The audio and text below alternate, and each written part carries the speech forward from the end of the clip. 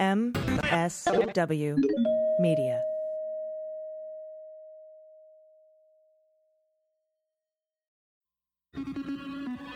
News with swearing. Daily beans, daily beans. Daily beans, daily beans. Hello and welcome to the Daily Beans for Wednesday, September 16th, 2020. Today, the Department of Justice confirms with Politico that Barr is under investigation for interfering with the Roger Stone sentencing recommendations back in February by the Inspector General. The founders of the environmental movement and Scientific American magazine have endorsed Joe Biden. Trump may be setting up a wag-the-dog situation with Iran. A judge has ruled that Chad Wolf is unlawfully serving as Homeland Security Secretary. The World Trade Organization has ruled that Trump's tariffs against China are illegal, and criminal subpoenas have been issued against Bolton's publisher. I'm your host, AG. Hey, everyone. Very big show today. I will be joined in a little bit in the A block by legal reporter for Politico, Josh Gerstein. Very excited to speak to him. First time on the show. And I'll be speaking later with comedian and former candidate for president Ben Gleib. You do not want to miss what he has to say. He's doing some incredible things in the time of COVID. And we will flip it blue with Democratic candidate for Texas's 25th district, Julie Oliver. And I'm excited to be joined by comedian and activist Dana Goldberg for the good news. It's Wednesday. That means it's AGDG time, so I'm looking forward to that. She is such a national treasure. We have a lot of headlines to get to today, so let's hit the hot notes. Hot notes.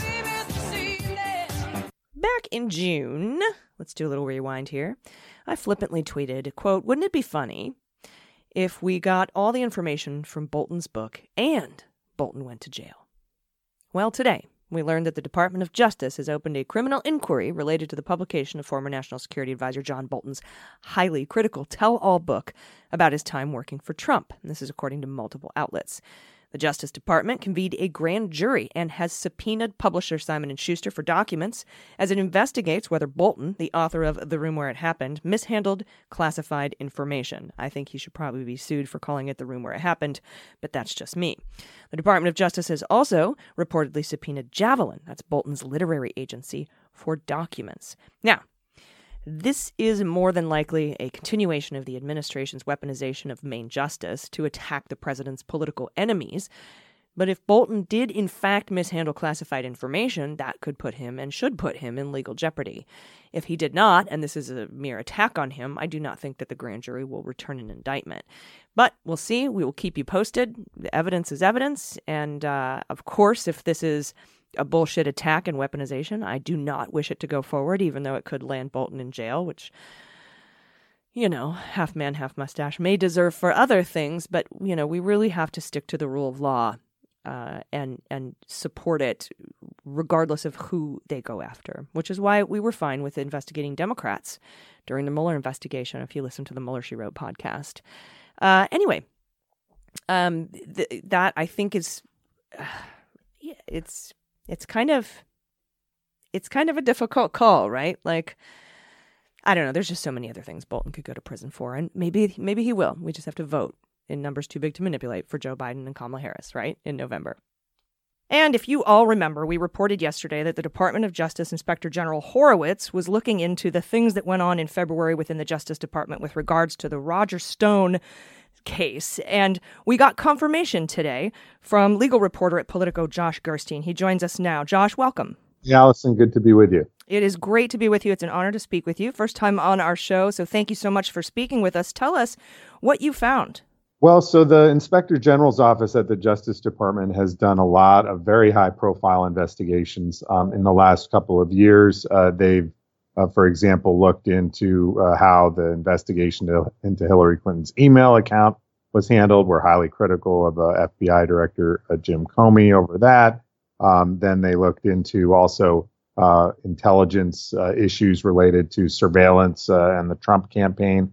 Had a report that came out on that, I believe, towards the end of last year. And now they've added to their agenda going forward here to look into this decision that was made by Attorney General Bill Barr to basically soften the government sentencing recommendation for a longtime good friend and political confidant of President Donald Trump, Roger Stone. Prosecutors in that case originally asked for a 7 to 9 year sentence for thwarting investigations into the Trump campaign and alleged ties to Russia. And you may remember, I think it was back it was earlier in the year, you had Roger Stone, that sentencing request go in, and literally within 24 hours, the Justice Department reversed course and said that was too much time. It was really the kind of move that I haven't seen in 20 years, 25 years of covering legal matters in Washington, for the Justice Department to reverse itself on such a sensitive matter in the course of a day is just not something you ever see. Mm-hmm. And according to earlier reporting, this investigation by Horowitz seemed to be triggered by Zelensky, one of the prosecutors on the case, who has since removed himself from the case along with 3 other prosecutors after this, pressure from Barr. He testified back, I think in March. And so I think that is no, actually it was more recent than that. But either way, am I understanding it correctly that is what triggered this Department of Justice IG probe? And you have confirmed this with the Department of Justice, correct?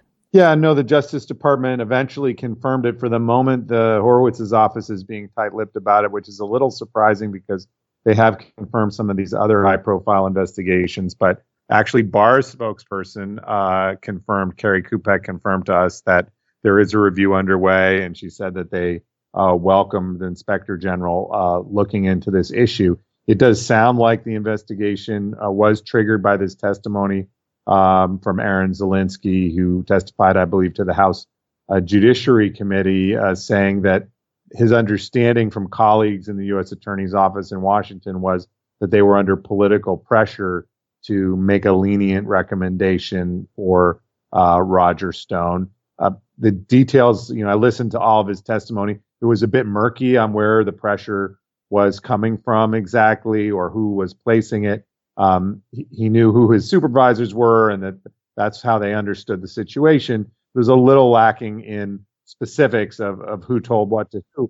We have heard part of that story basically directly from Bill Barr, that he told his former aide that he curiously had just placed in this job in the U.S. Attorney's Office in D.C. on an acting basis, I think about a week or so before this all went down, that he met with him, that he thought it was going to be a more moderate recommendation for Roger Stone's sentence, and that, in fact, the Attorney General said he was shocked when he saw the news accounts about it that night, that in fact he was pretty sure that the news outlets had the story wrong. And in fact, he later came to realize that the stories were exactly correct, and then went to investigate and made this decision that it was going to reverse the recommendation and soften it in the presentation to the judge. Yeah, and those are the kinds of things that I'm hoping Horowitz gets to the bottom of. And Horowitz, he's one of the only inspectors general that's made it through Trump's attacks and removals of inspectors general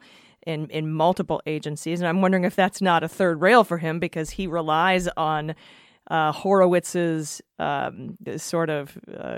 character, because his one single talking point about Russiagate is the Carter Page FISA stuff. And we know how Horowitz came down on that.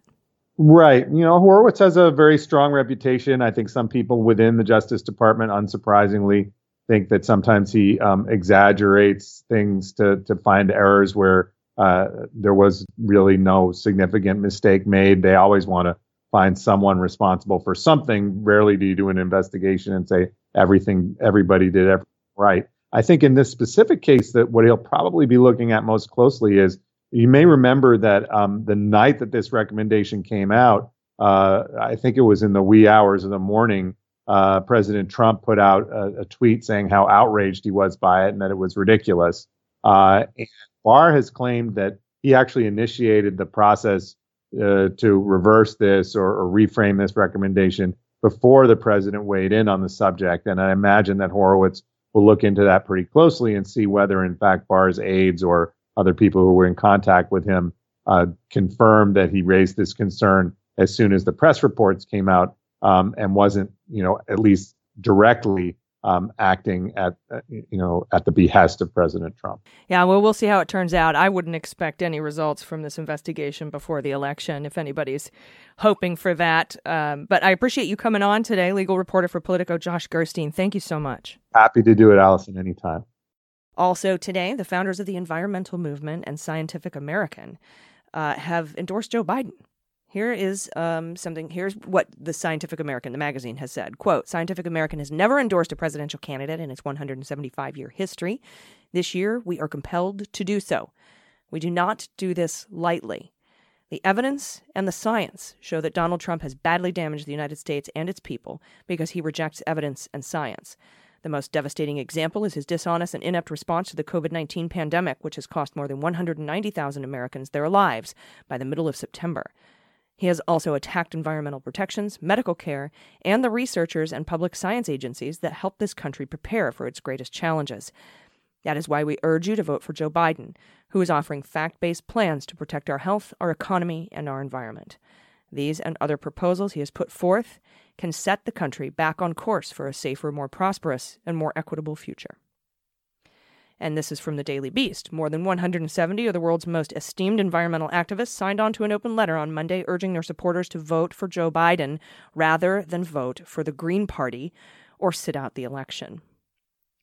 The big picture here, the group says progressives who vote for the Green Party candidate or write in Henry David Thoreau or refuse to vote at all will help win the election for Trump, whom they excoriated for his unprecedented malignancy, fear-mongering, pathological lying, and atrocious policymaking.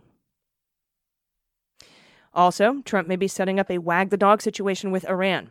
In a tweet today, Trump declared, quote, according to press reports, Iran may be planning an assassination or other attack against the United States in retaliation for the killing of terrorist leader Soleimani, which was carried out for planning a future attack, unquote. Now, I quote-tweeted the Tangelo Genghis Khan, replying, come on.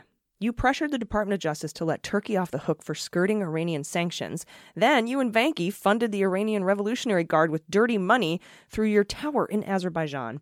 Stop acting like you don't suck Iran's dick under the desk, unquote. I may have been a little forward with that one, but still unbelievable. And, the killing of Soleimani was a gift to Putin, plain and simple. And it seems to me the president is laying the groundwork for a military action against Iran in the weeks leading up to the election. We will keep you posted. And a federal judge in Maryland has ruled that Chad Wolf is likely unlawfully serving as acting secretary of Department of Homeland Security. No shit! And temporarily barred the Trump administration from enforcing new asylum restrictions on members of two immigration advocacy groups.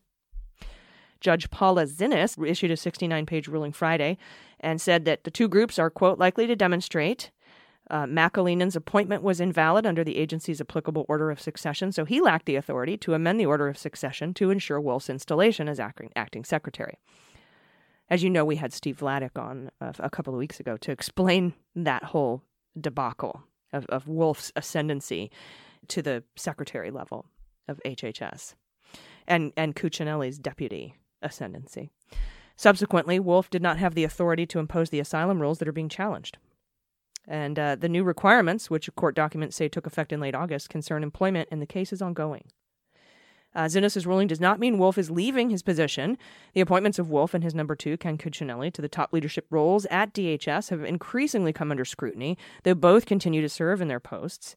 The Trump administration appealed a federal judge's ruling earlier this year that it was unlawful to appoint Cuccinelli to lead the agency responsible for processing U.S. immigration requests. And he remains in that post more than 6 months later. And, of course, the case before Zinnes is still ongoing. And the city of Louisville, Kentucky, has agreed to pay $12 million to the family of Breonna Taylor and institute a series of police reforms to settle the family's wrongful death lawsuit. Until Freedom, which is a social justice organization that has protested in Louisville, released a statement Tuesday reacting to the reported settlement. No amount of money will bring back Breonna Taylor, the group said. We see this settlement as a bare minimum you can do for a grieving mother. The city isn't doing her any favors. True justice is not served with cash settlements. We need those involved in her murder to be arrested and charged. We need accountability, and we need justice. Breonna Taylor's family agrees, saying this is just the beginning, though this $12 million payout is the largest in the city's history. And finally, the World Trade Organization has ruled that Trump's tariffs on $200 billion worth of Chinese goods are illegal.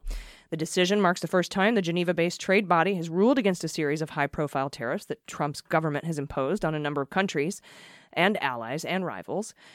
Trump has repeatedly claimed that the WTO treats the U.S. unfairly. Sound familiar? WHO, WTO, UN, NATO. It's unfair. It's all unfair.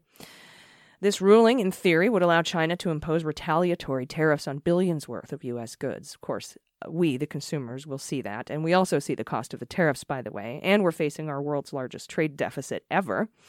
But it's unlikely to have much practical impact, at least in the short term, this ruling by the WTO, because the U.S. can appeal the decision, and the WTO's appeals court is currently no longer functioning, largely because of Washington's single-handed refusal to accept new members to it. Sound familiar? Kind of like the FEC not having a quorum to start investigations into campaigns? Washington's single-handed refusal to accept new members for the WTO appeals court. Anyway, we'll be right back with Democratic candidate for Texas's 25th district, Julie Oliver, right after this. Stay with us. After these messages, we'll be right back. Hey everybody, it's AG with the Daily Beans. Now more than ever, we're all thinking about our health. But if you're like me, you'd prefer to avoid going to a doctor's office right now. Thankfully, there's a practical and affordable way to take control of your health and get personalized care from the comfort of your home. It's called SteadyMD. SteadyMD is your personal doctor online. You start by taking a quick quiz to get matched with a licensed primary care physician who understands your lifestyle and your health needs. Next, you have a 1-hour appointment with your doctor to start a real relationship. After that, your doctor is available to you anytime by text, phone, or video chat. Unlike other services, this isn't a random doctor on call. Each SteadyMD doctor has a limited number of patients, so they have time to listen and give you the personal attention you deserve. I took the quiz, and I like that they match me according to my individual health and lifestyle. SteadyMD can help you get and stay healthy, manage chronic conditions and concerns, reduce stress, lose weight, sleep better, feel better, boost your immune system, which is so important during the pandemic, and much, much more. While still in the serenity of your home, in your jammies, you can talk to your doctor, so you can skip the waiting room and the germs. Prescriptions are sent directly to your home or local pharmacy, and you get unlimited access to your doctor for only $99 a month. No additional fees or copays. SteadyMD will even help you understand and get the most out of your health insurance, but insurance is not required. SteadyMD is now accepting members of all ages in all 50 states. So go to steadymd.com/dailybeans to take the free quiz and see which doctor is a perfect fit for you. SteadyMD, that's SteadyMD.com/dailybeans. There's no risk and no long-term commitment to get started. That's steadymd.com/dailybeans. And we thank them for sponsoring the podcast. All right, everybody, welcome back. It's time to flip it blue. I'm blue.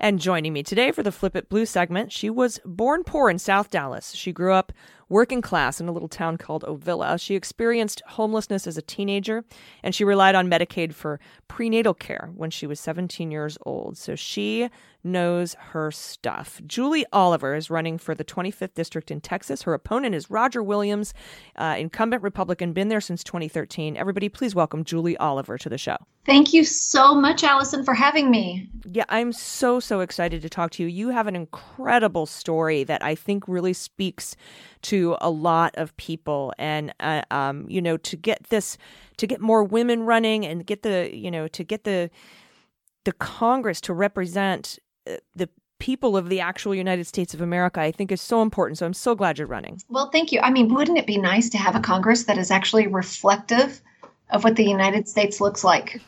Yeah, representation. It's a whole thing. We had a tea party and...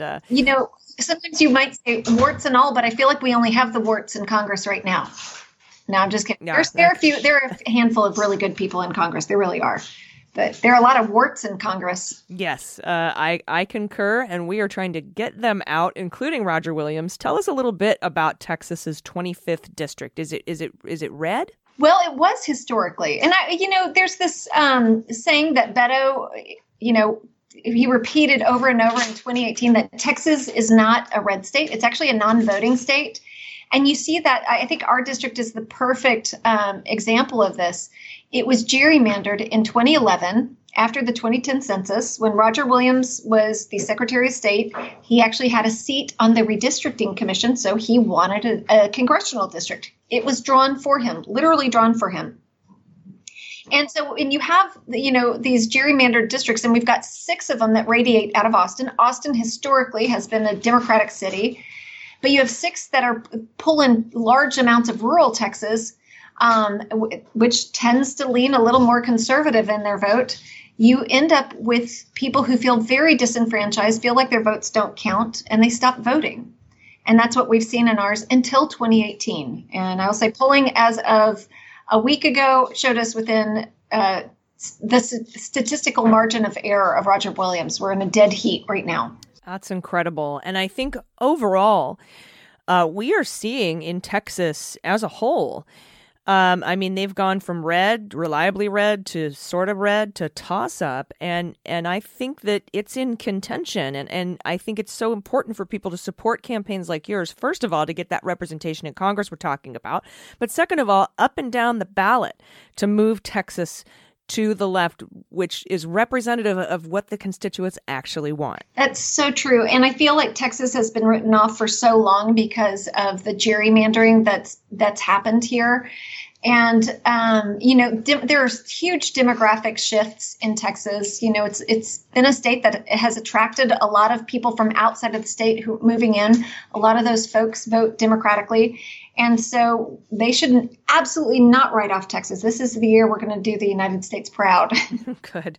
And I think that our listeners are definitely into supporting that idea. And I wanted to talk a little bit because, we're not just voting against Republicans here. We are voting for something. And I want to talk about the things that are on your platform. For example, you want to get big money out of Congress, overturn Citizens United, and tax the PACs, right? So can you talk a little bit about that and why it's so important that we head down that road? Yeah, absolutely. And the reason I actually ran in 2018 was all about healthcare and having a child with a lot of healthcare issues, and Republicans' attempts to repeal the Affordable Care Act. So it really stemmed out of that. And I thought, well, if I just explain to people how healthcare is financed in Texas and in the United States, they'll listen, they'll see that everybody should have universal healthcare because we can save lives, improve outcomes, and actually lower costs. And this comes from a almost 16-year-long career working for the largest for-profit hospital operator in the United States. But I realized very quickly that money is a very corrosive, very influential component of what happens in elections. I mean, you see it every election cycle. You hear about the money getting poured into races. Much of that special interest money, much of that tied back to a corporate interest somewhere. And if we could just get big money out of politics, we could have open the floor for debates. We could actually maybe have some bipartisanship on legislation. Things wouldn't get stalled in Mitch McConnell's graveyard. But money plays such a corrosive influence. And the idea I had actually came from a different piece of legislation that was the carbon fee and dividend legislation that's proposed. It's taxing corporate PACs. They're tax exempt entities, revoke their tax exempt status, tax them onerously, like 90%, and then take that tax revenue and create a funding stream for publicly financed campaigns so that folks who aren't millionaires can actually run for Congress. Because I really do think that we need more teachers in Congress, more nurses in Congress, more firefighters in Congress, more grocery store workers, people who've been on the front lines through a pandemic. They should be in Congress. And you could have that if people actually could tap into some financing through the government. And this is one way to create that funding stream. Yeah, that's a great idea. And we need that representation in Congress. We aren't all millionaires, and it's evidence in their out of touchedness, I guess, if that's an adjective, up on the Hill, where they say, $1,200 for 10 weeks, now 5 months. That's plenty. Mm-hmm. You're fine. People can live off $5 a day. What do you guys? You all are crazy, and all the gaslighting that takes place. And so much of that big money that you're talking about comes from the healthcare lobby. And mm-hmm. you are for Medicare for all and to support and safeguard women's health and women's right to choose. Can you talk a little bit about that? Absolutely. Well, like I said, 15 years in healthcare finance, I realized how broken the system is. and how so many people are left out of the healthcare equation, especially in Texas. Before the pandemic, we had the highest number of uninsured people. We had the highest maternal mortality rate, the highest infant mortality rate. And when you exclude so many people from being able to afford healthcare or be able to see a doctor, what happens is they end up in the emergency room because there is really an emergency. It is the most expensive level of care. And sometimes by the time somebody ends up in an emergency room, the outcome is really poor because they haven't been able to seek care under a doctor's guidance and with the medications that they need. So I am absolutely in favor of Medicare for all because I think it will cover everybody. And two, you're not going to have medical GoFundMes anymore. Yeah. And three, you're going to be able to improve outcomes. All the things that we want. We want to lower healthcare costs. We want better outcomes. We don't think people should go bankrupt because they have a child who got sick, got cancer, or fell out of a tree and needed orthopedic surgery to fix their arm. Most of us, the majority of Americans support these ideals. These are popular ideas. And so I'm totally in favor of Medicare for all because insurance companies, one, they don't add anything except cost to the equation. Just add another step, right? Just another step in the bureaucracy. It's a middleman who gets paid way too much, gets bonused far too much. In fact, I remind people that health insurance executives get paid anywhere, and we're talking a daily pay, not an annual pay, but every day, anywhere from about $40,000 to $50,000 a day. To the top wage earner was $225,000 every day of the year. We're paying for that in our healthcare. And why? Mm-hmm. Yeah, 100%.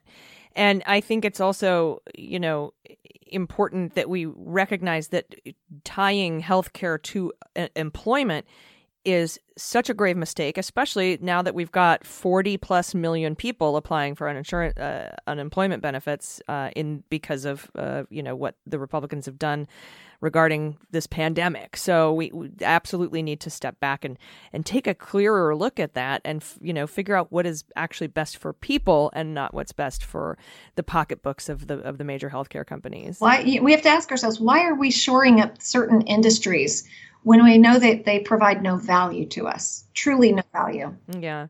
And something that's near and dear to my heart that you really support, because I'm a disabled veteran, I have PTSD, and you want to end the federal prohibition on cannabis to allow it to be used in place of addictive opioids for veterans, and the Veterans Medical Marijuana Safe Harbor Act, which would allow us to use, possess, or transport medical marijuana, because currently it's still Schedule 1, I think, up there with heroin. It's just heroin, meth, amphetamines, and then marijuana on the same schedule. It's unreal. Yeah. And so, for veterans to have to, not be able to get this kind of relief from the Department of Veterans Affairs, they have to go the opioid route and the psych med route, I think is very dangerous, especially when we're looking at 22 suicides a day. Absolutely. And, probably behind all this, if you peeled back the layers, probably the lobby that's behind making sure that everything stays status quo is the pharmaceutical industry.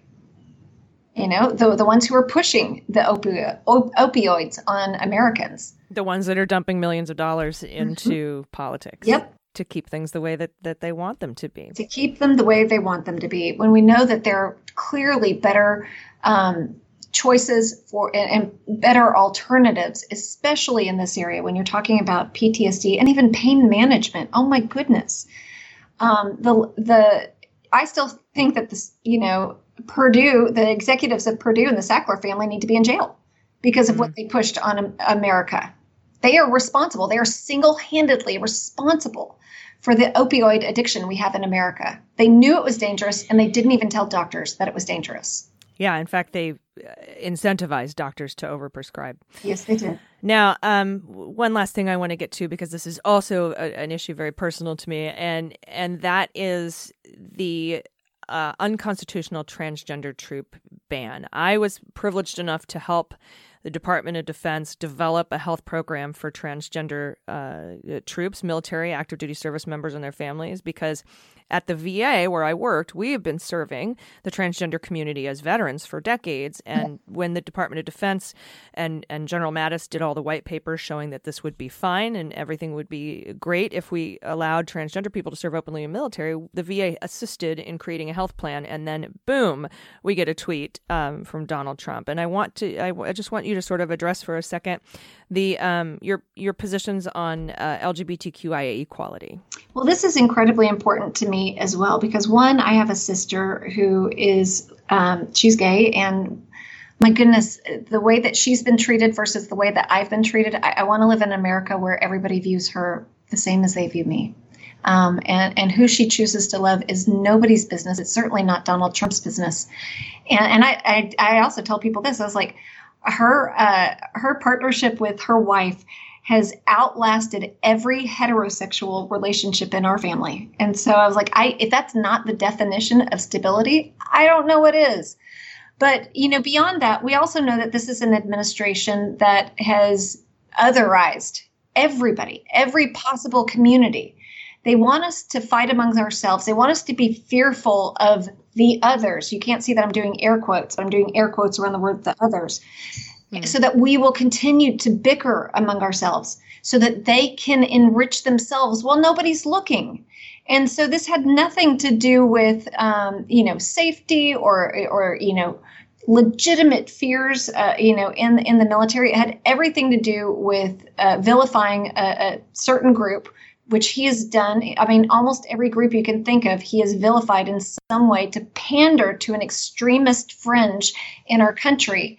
So again, that he and other Republicans can enrich themselves. Mm-hmm. Yeah, and Mattis, who isn't exactly a super liberal fella, determined through several studies and white papers that morale wouldn't change. Everybody was fine with it. I knew thousands and thousands of veterans that I had and active duty service members and their families that I discussed it with, and they're like, that's fine with us, and it's awesome because, it's going to cost so much money to boot folks out and retrain them. It's just a waste of taxpayer dollars, and it's also just un-American. Yes, it is. Agreed.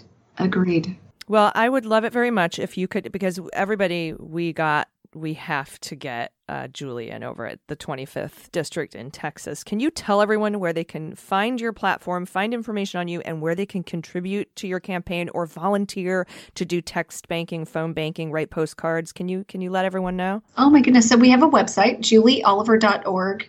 You can volunteer or sign up to volunteer there. You can also make contributions there. You can read my story if you want to go into a little bit more of my background and why I'm doing this. It's all there. And then also Facebook, Julie for Texas, Twitter and Instagram, Julie Oliver TX. And I wish I had made it uniform across all platforms, and I could kick myself now, but too late to change. But yes, we would love people's help, whatever that looks like. You can phone bank from anywhere in the United States. And so you don't have to be here in Texas. I was just talking to somebody who's been a wonderful supporter of mine. He's one of the smartest people I know in the climate change area.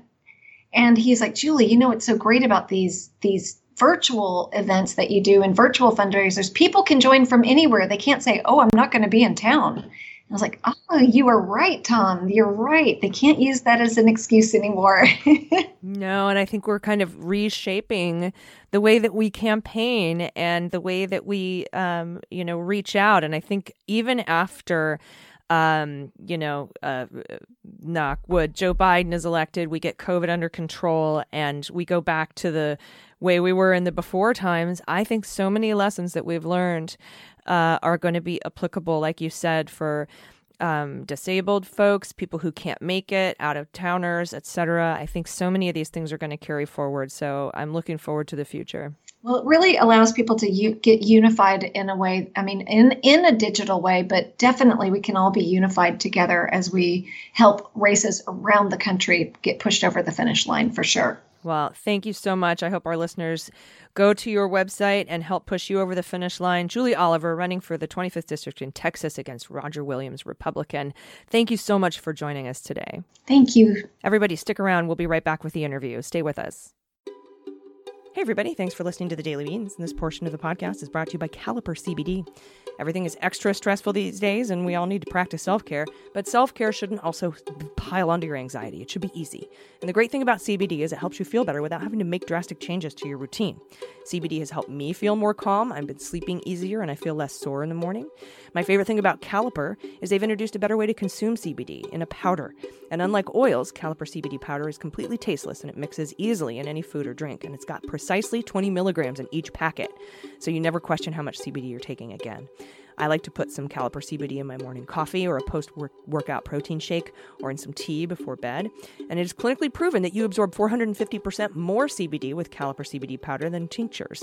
And that's actually a humongous difference. And Caliper gives you all the benefits in just 15 minutes. So it's fast acting, twice as fast as CBD oil. And Caliper is completely THC free, so you get all the benefits of CBD without any intoxicating or mind-altering effects. Caliper is made with all natural, non-GMO ingredients. There's no fillers, no added chemicals or artificial flavors. So take care of yourself, but also make it easy on yourself with Caliper CBD. Get 20% off your first order when you use promo code DailyBeans at trycaliper.com/dailybeans. You can try Caliper CBD risk-free for 30 days. If you do not love it, they will give you a full refund. That's trycaliper.com/dailybeans, and don't forget promo code DailyBeans for 20% off your first order. All right, everybody, welcome back. Joining me today for the interview is comedian, host of Idiot Test on Netflix, and former candidate for president, also personal friend of mine, Ben Gleib. Ben, welcome to the show. Thank you for having me, Allison. I can't believe I've been on the air this long and I haven't had you on. It's really, really great to talk to you. We used to do shows together back in the before times, and so I'm really, really excited to talk to you about how we're adapting for artists and creatives in these new times. Yeah, they are very much new times, and we have to do something different because life is completely different. Yes, absolutely it is. And there's a couple things that you're working on and have worked on that are coming back, and something new that you've developed. And I want to talk to you about all of these things. First of all, can you tell us about the Telethon for America 2020? Absolutely. It's something that I hope happens very much. In 2018, I created the Telethon for America, and we did it for the midterm elections. And our stated goal was to help create historic voter turnout. And we helped achieve that, whatever small role we played, as we had the best voter turnout since 1914 overall and record turnout ever among youth. And it was an event that I had a premise, basically, to create the first telethon ever with the goal of raising absolutely $0. And we succeeded, Allison. Oh, good. Hey, all part of, what did Mitch Hedberg say? The get rich slow scheme? Oh, yeah. I had an old sketch called Making Money Slowly, learning how to make money in painfully slow and difficult ways. And so our goal, and that character's name was Pablo Flatbroco, by the way. Oh, beautiful. Perfect. And so our goal, instead of raising money, was to take pledges to vote in the midterms and to form voting squads to exponentially increase the reach of each person's own personal network to create that turnout. And I only thought of doing it about 7 weeks before the midterms, 3 weeks before we had no funding whatsoever, and suddenly it just started pouring in. I reached out to a bunch of my influencer and comedian and celebrity friends, and all of a sudden, 3 weeks later, on the day before the midterms, the night before, we had 95 of the biggest celebrities on earth there in our celebrity phone bank. Charlize Theron, Natalie Portman. We had Chelsea Handler involved, Amy Schumer, Julie Louis-Dreyfus, Larry King, Dr. Phil, Pete Davidson, everybody. It was incredible. And Jane Fonda, all these amazing people. I hosted it with Olivia Munn, who is wonderful and such an activist and cares about the world so much. And we put together this great show that not only tried to hopefully increase the reach by also flipping the telethon on its head. Instead of taking calls like all telethons do, it was the first telethon that made calls outward. Once you took the action on our website, telethonforamerica.com, you would make a pledge to vote, then the info would be given to the celebrity phone bank, and you might get a call from one of your favorite celebrities. Wow. It was really cool. It was really effective. And so we're trying to do it again in 2020 for the presidential election. And of course, all the races up and down the ballot. and I'm working on it with the help of the amazing Alyssa Milano and Rosario Dawson, and this just a bunch of great people that we're trying our best to make it happen even bigger for this election cycle so we can create the biggest turnout in American history. Awesome. And I love that it's, given the list of people who helped you out, it seems like a bipartisan effort. I think you're just the messages vote, not specifically for any given person. But, we do know that when people show up to vote, that Democrats do better. That absolutely does seem to be the case. And yes, the show is strictly nonpartisan, but I am not. And I can separate my work in certain avenues from my belief system. But I certainly think anybody with a right mind should stand for anyone who wants to and has the right to vote to be able to do so in an unfettered way in this country. It's kind of what we're founded upon. And if anybody stands in the way of that, they certainly are a force that should be stopped and should be fought against. And within the context of the telethon, make your own conclusions as to what group that may or may not be. But in the context of me as a partisan comedian and activist, we need to make sure Republicans get voted out up and down the ballot and definitely out of the White House. So we stop living in a chaotic world with no longer any semblance of values or sense or morals or chill. We have no more chill in this country. We have no chill. That is absolutely true. And it's really interesting, too, that you discuss those kinds of strategies to get out the vote, because you ran for president, and you one of the things that made you a successful fundraiser in that endeavor was that you were taking strategy into account. For example, the strategy of what Donald Trump was doing. And so maybe you could speak to a little bit about that and how that kind of informs you on these new projects. Absolutely. Yeah. The reason I ran was not out of some weird narcissistic need or desire to be president. I don't think that I should be president. And I think most people that should be elected shouldn't want to be president beyond if it's needed, I will run and throw my hat into the ring. And that should be about the level of ego involved. Why I did run is because I don't think we took strategy into account in 2016.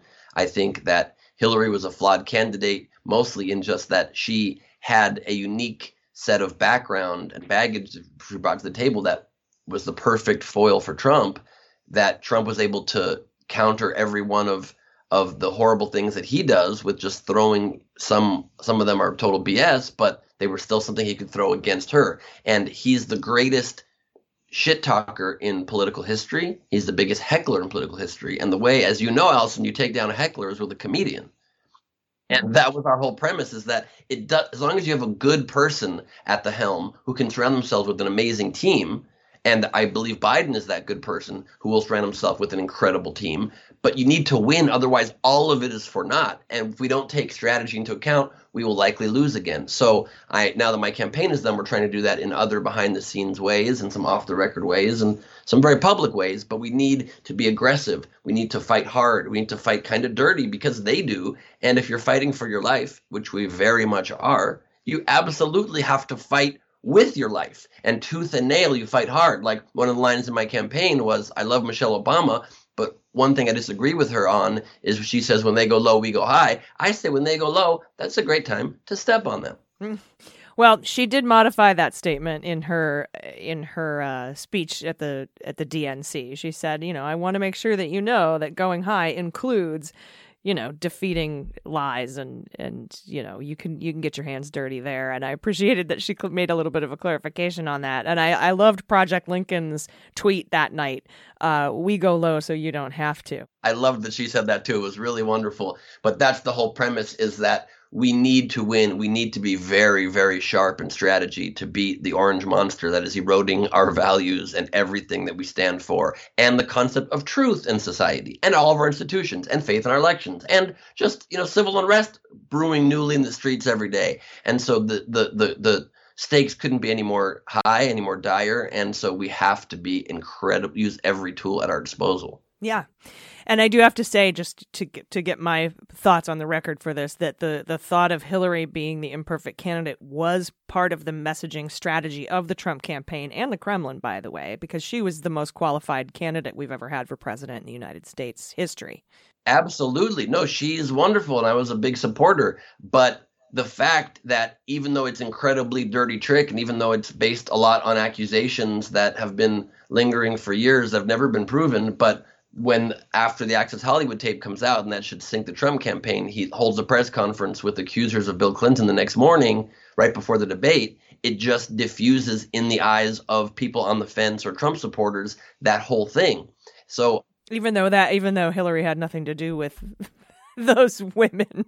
100%. But that just speaks to my larger point. Again, it's just about strategy. You need to make sure you have a strategy, not just to have better ideas or be a better person or a better candidate, but also to be able to bat down with swift, aggressive force any attack, be it fair or not. Yeah, 100%. And I do want to also talk about some of the incredible ways that you are negotiating this Trump-caused hellscape dystopian thing that we're living through right now. And I'm not just talking about the fires, I'm talking about COVID as well.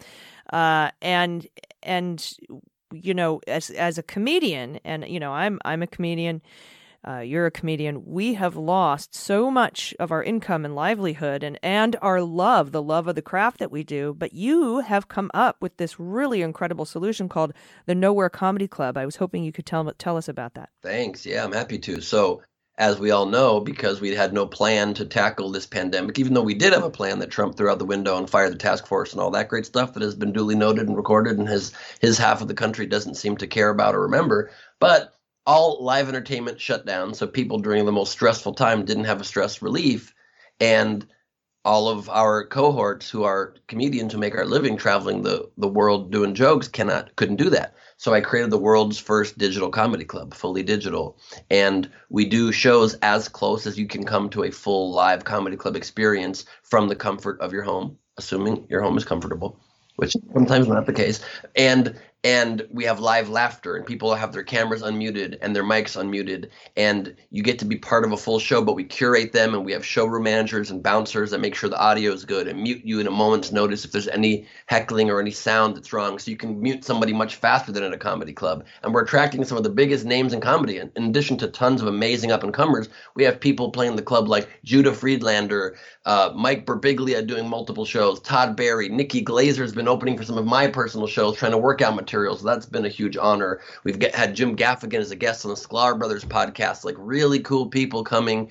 and doing the club. And it's a chance to literally see live entertainment in a more up close and personal way than you even can at a club, because you're in the front row no matter what you paid for your ticket. And we also realize there's a real need that we didn't anticipate beyond COVID for this, in that there's so many people out in the world that have never been able really to attend comedy clubs or see live entertainment, because either they have social anxiety or disabilities, or they financially can't afford a full night out with babysitters and 2 drink minimums, or they live in some boony place that comedians never travel to. Now everybody can be part of the fun and see shows right from their home or from their bed oftentimes, but sometimes it's a little creepy. And you've got some big names coming on as well. Yeah, it's been incredible. We have all those people. We have Todd Barry doing his 7th show. We have another Sklar Brothers podcast, this time with Birbiglia as a guest. Birbiglia is doing more shows. I do an improvised show monthly with Greg Proops called It's a G Thing, Gleib and Greg, where we do improv games, Whose Line style. Jenny Johnson's performing. We have an amazing group of people that more and more every month, that if you go to nowherecomedyclub.com, you can get a ticket, and they're very, very reasonable, and you can enjoy and find a breather so that you can fight again the next day against these forces trying to ruin the way of life we know. Because keep this in mind, Allison, even in the greatest battles of all time, in the greatest wars in history, at the end of the day, you still retire to your quarters or your cavern, and you get drunk with your buddies, and you recharge to get the energy to fight again. And so that's a little bit of what we're trying to provide, is the ability to breathe easy and decompress before you get up and do it again the next morning. Awesome. That's amazing. I've got about a minute left here. I was hoping you could tell us about your upcoming a relaunch of your podcast, Last Week on Earth, and where people can find you. Yes, absolutely. So I've been doing a podcast for about 9 years called Last Week on Earth on Kevin Smith's Modcast Network.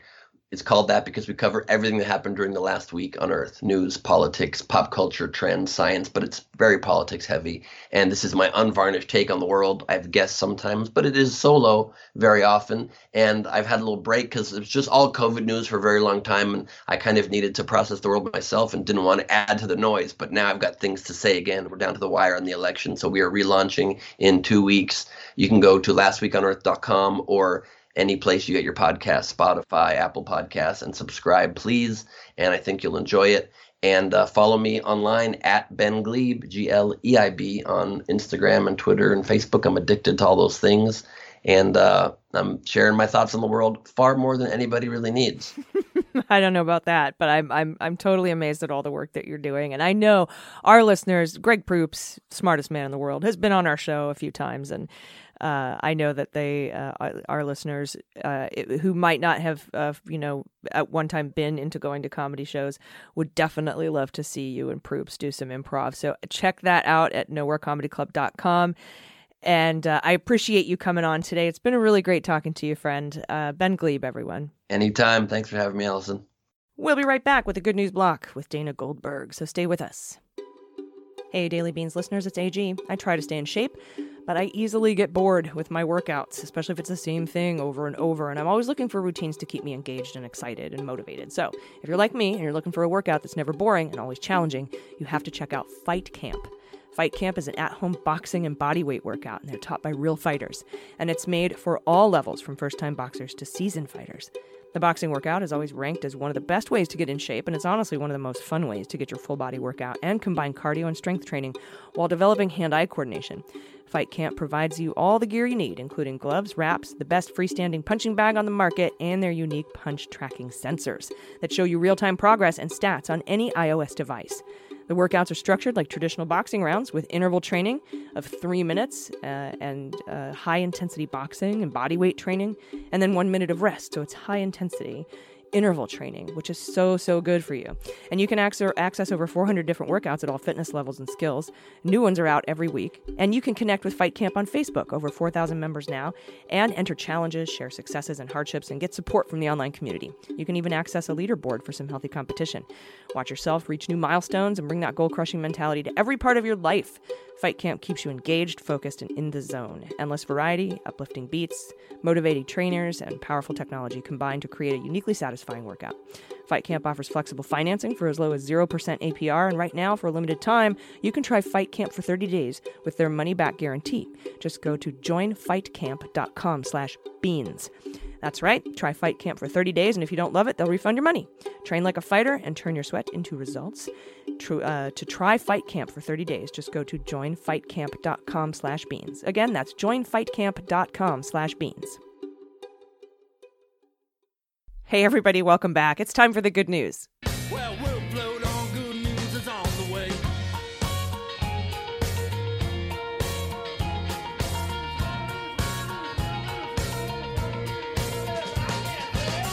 And it's Wednesday. It's AGDG time. Joining me is the incredible Dana Goldberg. Hello, Dana. What? How are you? I'm so good. Thank you. Well, comparatively speaking. As good as we can be. I'm about to be so good because of all this listener-submitted good news. I just looked out the window and I saw hummingbirds, so I feel like this is going to be a good news block. It's the magical hummingbird. It's a sign. It is a sign. And we need all the good signs we can get. I mean, it's like a Biden-Harris sign in my heart, that hummingbird is. That's exactly what that was just now. I see it everywhere. Like, the lettuce made it down the garbage disposal before the cabbage. Biden's going to win.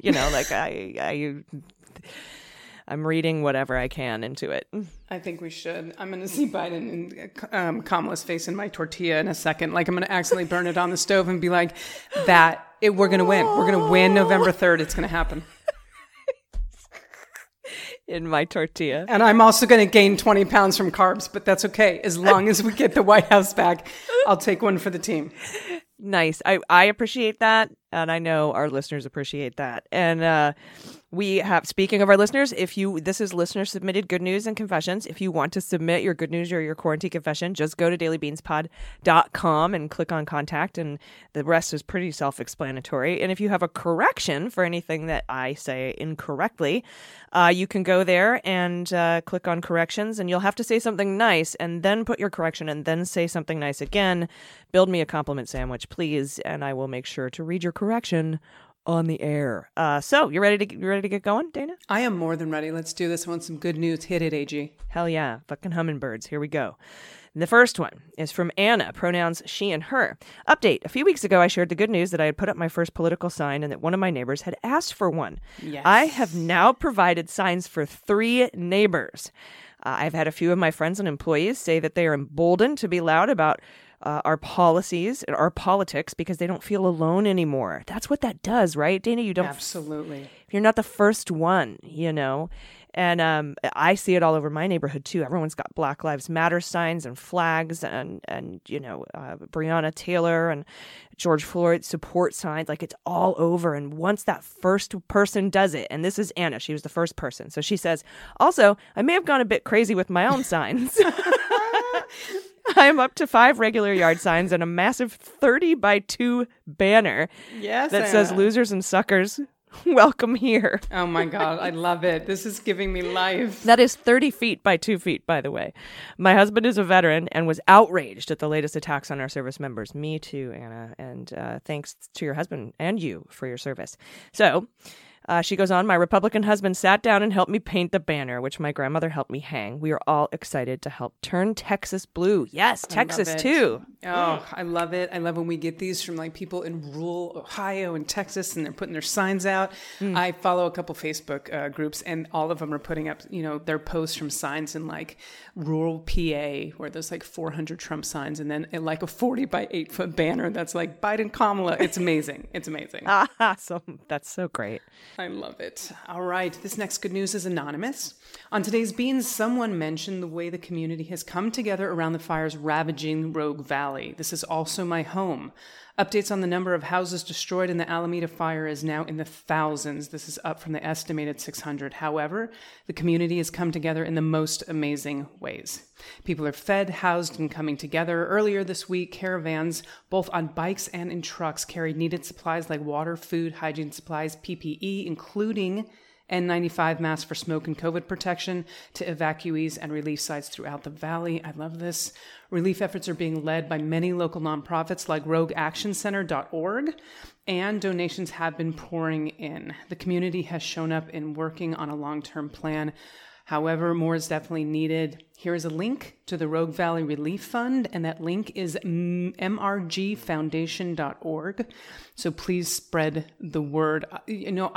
We are seeing the most devastation we've probably seen in our lifetime, and we also see the best of humanity through this AG, like people coming together like never before to help out strangers. It's quite beautiful. Yeah, look for the helpers, as Mr. Rogers said, and there are so many, and I'm so glad Anonymous here has reached out because they heard about someone else, in the Rogue Valley being ravaged by fire right now. And then, of course, the people bringing N95 masks for smoke and COVID protection, because I know I haven't seen the science on this, but I imagine that heavy particulates in the air and smoke in the air is going to increase the viability and spread of COVID. It'll be as like tear gas does. That's been shown, right? Which we learned about in the DC peaceful protests, where the Trump administration tear gassed peaceful and shot rubber bullets at peaceful supporters so he could walk across the street and hold a Bible somehow not catching on fire. I have no idea how. And I will say, if any of you are on the West Coast and you're listening to this, California, all the way up through lower parts of Canada, please wear a mask when you go outside. Even if you don't think you need to be protected from COVID, the smoke is going to have catastrophic effects on your lungs. So just protect yourself so we can keep you. We need you. Mm-hmm. Absolutely. Thank you. Thank you for reminding us of that. It's just so bad. More good news from Julia, pronouns she and her. At the food bank in Hyde Park, we were able to give out a bunch of super fresh produce to our food insecure neighbors, thanks to the relentless bounty of Mother Earth and the generosity of one of our local community farms. Amazing. And there's a picture there. Julia, that's incredible. And like, Dana, I cannot even begin to talk about how amazing. You've seen it reading the good news with me over the last week or so, 2 weeks, how incredibly generous our listeners are, and this is just incredible. And there's a picture here, we'll send it out in the newsletter, of all this fresh produce donated by one of the local farms in Julia's community. Thank you so much for sharing that. I love it. I think while these stories tell us, and we already know this, and it's just reinforcing there's more of us than there are of them. They're just really fucking loud, and we need to be louder with our generosity and helping our neighbors, and we're doing it. We are doing it. We got more good news from Anonymous, pronouns he, him. I don't know if this counts. All good news counts, just so you know. I don't know if this counts, but my boss bought me a very thoughtful birthday gift. I've never had a boss or supervisor do that for me before. I'm still blown away by it, and I wanted to share my joy with you and your listeners. Thank you for all that you do and for being a light in the dark. We desperately need every photon right now. I love that science was just interjected into the good news. I mean, photons of light. That's who we are. We are photons of light, AG. Hell yes. And you didn't even tell us what the gift was, though. Anonymous. I know. We'd like to know. Now you should write in. Tell us what the gifts were. Yeah, and if you work for the federal government, I hope it was worth less than $25, or I'm coming for you. No, I'm kidding. I'm kidding. Well, if it's this federal government, I guarantee it's less than $25. Oh yeah, they took money from you. Is this an IOU? Is this an IOU for my birthday? What the hell is this? Happy birthday! Your check is short $67 this week. Enjoy your day.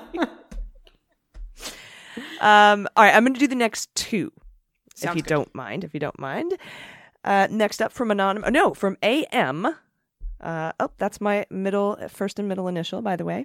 Pronouns she and her. I turned 30 this week. Oh, I want to hug you. Oh, to be 30. To be 30 with everything I know now. I'm not sure I would go back to 30 with what I knew then. No, definitely not. But good years. Oh, the best years are ahead. I hope this person had a fabulous birthday. Yes, the 30s are. I think the 40s are the super best decades so far. The 30s were incredible, though. Were.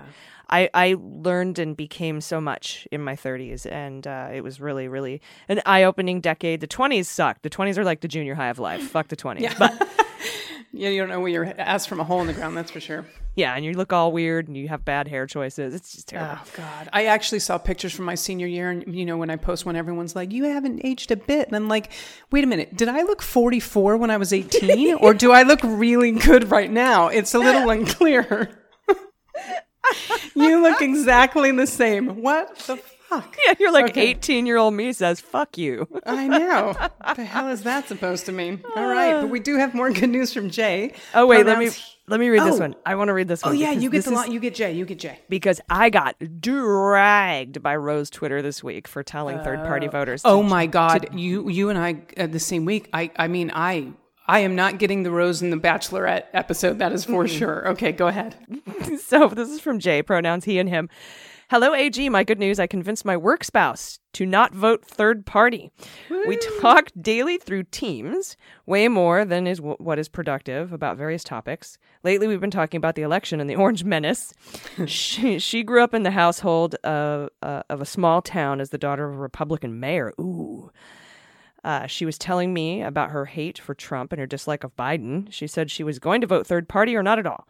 She did reveal that she loves Kamala. This got us to talk about the subject that it's bullshit that the U.S. has never had a female leader. Yes, I agree. So I spun it into, why don't you vote for a vice president you would want?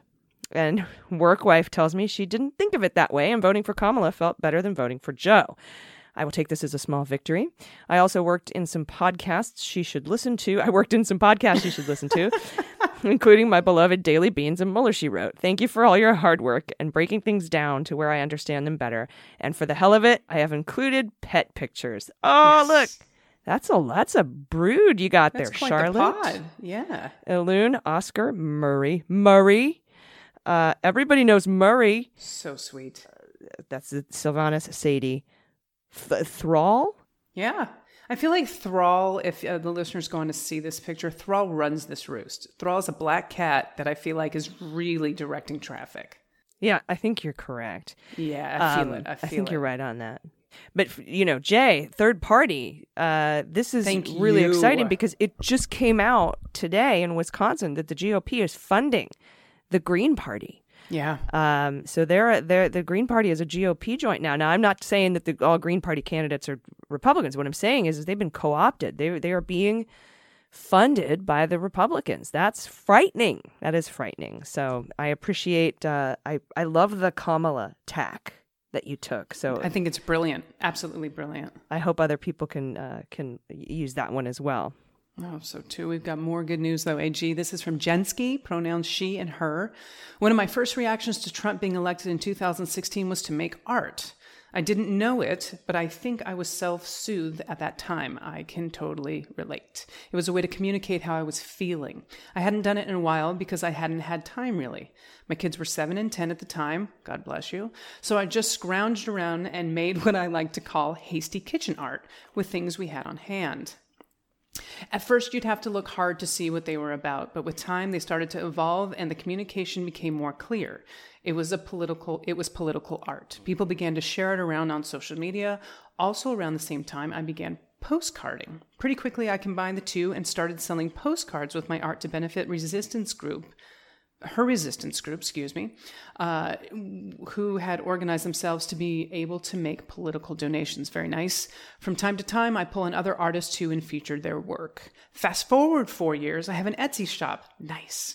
I've had hundreds of orders and made thousands of dollars for Democratic candidates and strategic swing races and social justice causes. Thank you so much. Now that we are getting closer to the election, I'm making yard signs with my most favorite piece of art I've ever made. I'm just trying hard not to jump to the end because I love this piece, AG. Friends from all over are asking for one. I think you might recognize the message. Thank you for all you do. Vote early, vote once. Vote in numbers too big to manipulate. P.S. I'm delivering a pack of these to a group in San Diego this weekend. SD this weekend. Let me know if I can get one to you while I'm there. This sign is absolutely gorgeous. Oh. It's a beautiful piece of art. I don't know if you know, we coined vote in numbers too big to manipulate. You did. Nice. Back on Mueller, She Wrote. And Jensky's made these signs. Yes, if you're going to be in San Diego this weekend, I would love to proudly display this sign in my front yard. Currently, I have not voting is the number one cause of unwanted presidencies in my yard. But this is so beautiful. It really is. And I mean, political signs, some people, you have different opinions right now. I love the people that are being vocal, but this is nice because even though it doesn't really say who you need to vote for, it says who you need to vote for. This is so wonderful. Thank you so much. I'm so honored that your favorite piece of art I feel like we had a little teamwork, Jensky, like we did a little fucking team thing and we came up and you did this beautiful art. I'm so excited. Okay, anyway, I'm going to stop gushing because that's just so beautiful. Next up, we have good news from Jamie, pronouns he and him. I use earbuds, headphones pretty much every waking minute, especially while at work. When I signed up for Twitter a while back, I enabled notifications and I installed software on my phone to read out notifications to me when they come in. This is going to be funny. Yes, it is. It has a function to overwrite specific words or phrases intended to fix the pronunciation. I've instead used it for mischief now. Based on how it was originally written, my headset will variously refer to the villain in the White House as one of the following. The most prolific liar in history, the liar-in-chief, the traitorous liar, Sir Lies-a-Lot, the seditious liar, or simply Donnie the Liar. Now when the headline comes up, it will say something like, the seditious liar has this to say about mail-in voting. Which I think is a little more accurate. That's fantastic. Oh my God. I want to know what app this is. I want to change everything. Yeah, well you can when you get your notifications through TweetDeck or your phone or whatever, you can replace words with words and you can do it in your text messages too. Oh, that's brilliant. Yeah. The little things, life hacks. Hacks. So this guy I was dating, no more, but whatever. One time I was dating this one guy and I changed my name, Allison, to bomb ass pussy in his phone so that every time he would say my name, it would just immediately change it to bomb ass pussy in his phone. And oh my God. I love you more than ever. I might actually change your name in my phone to Bomb Ass Pussy at this point. I think all of the listeners actually have immediately gone to find the software to change your name in their phone. And you can just do BAP if like you're uncomfortable with it. Just do BAP, Bomb Ass Pussy, and it works. All right, more good news. This one's short and very, very sweet. Robert, pronouns he and him. After years of encouraging my adult daughter to seek therapy, she has finally agreed to see someone. I'm so hopeful that this will make our relationship better and that she will be a happier person for it. Robert, I'm so happy for both of you. In this mental health right now in our country needs to have more energy put into it. We need to have more funding, and the stigma around therapy needs to be erased. Trust me. You find a good therapist, and there are some bad ones, so be careful, but you find a good therapist and they can be a lifesaver. So Robert, I hope this is an incredible experience for her, and I hope it brings you closer and closer together. That is so wonderful. Thanks for sharing that, Robert. That's very personal. And I think that I hope there's some people out there who are listening that, need to hear that too. Thank you. Last bit of good news from KD, initials KD, and the pronouns are he and him. And KD says, my grandpa lives alone and survived the heat wave that just hit Southern California. He's in the high desert. Oh, it was so hot. When we called to check on him, he let us know that his swamp cooler and air conditioner stopped working the day before. It was like 128 degrees. Okay. Yeah. I told him to get a hotel, but he said he couldn't really get to his car. Temperatures were over 100, and this stubborn old goat was just going to sit there and roast if I hadn't reached out. Luckily, I was able to bring him a portable AC. He's still stubborn and old, but he promised not to let things get that bad again. Grandpa in the high desert. Yes. Call your people when you need them. God, you're giving us all, Ajna. Come on. We need to make sure you stay alive. Please. And this heat wave was no joke. I mean, I was in Los Angeles, and my apartment, I think, was up to 115. I have a air conditioner in my window, but not one in the bedroom. And I'd like to think the heat in my bedroom was from something else, AG, but no, it was actually from the heat wave that went through Los Angeles. You can pretend, though, right? Sit there in the 115 with a fan on you, being like, that's right, bomb-ass pussy in the house. That's right. That's right. Me alone with my phone dictating bomb-ass pussy with the fan blowing on me. That's exactly what it is. Incoming call from bomb-ass pussy. Oh, my phone's on vibrate. Everything's fine. Excellent. All right. Well, now we know. And thank you. And thank you to all of our listeners for sending in these good news stories. It's really, truly incredible. And also, you can catch me and Dana and I. You can catch Dana and I. We're doing the Dana and me. Dana and me. You can catch me. You can catch Dana and me. That's right. I got a degree in English. Wait, hold on. Let me do that again. Allison, you are one of the smartest people I know, but I just want to let you know that that's Dana and me, but I really like the way you listen to other people's feedback. Thank you so much for that. Oh, see? The compliment sandwich is complete. And now I feel like you're right. So you can catch Dana and me on the MSW Book Club. We're doing the Mary Trump Book Club. It's a 7. It's going to be a 7-episode series, I'm pretty sure. And we have a surprise episode at the end and the epilogue for you. And it's really, truly, I'm loving this series that I'm doing with you, Dana. And it comes out, I think, every Saturday, and it's for patrons. So if you're not a patron, you can sign up at patreon.com/MullerSheWrote.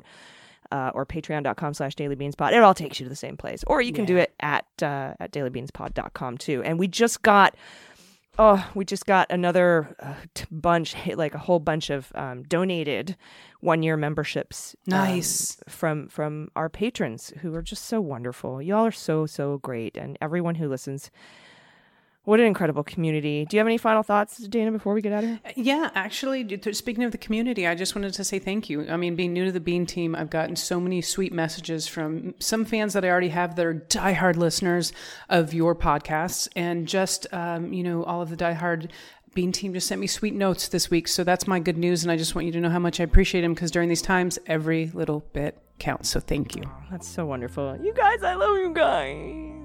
No, it's nice to have more family out. Yes, definitely. And this is my new chosen family. So thank you so much, everyone. We will speak again tomorrow. Until then, take care of yourselves, take care of each other, take care of the planet, and take care of your mental health. I've been AG. And I've been DG. And them's the beans. The Daily Beans is executive produced and directed by A.G. and Jordan Coburn, and engineered and edited by Mackenzie Mazzell and Starburns Industries. Our marketing manager, executive assistant, production and social media direction is Amanda Reeder. Fact-checking and research by A.G., Jordan Coburn, and Amanda Reeder. Our music is written and performed by They Might Be Giants. Our web design and branding are by Joelle Reeder with Moxie Design Studios, and our website is dailybeanspod.com.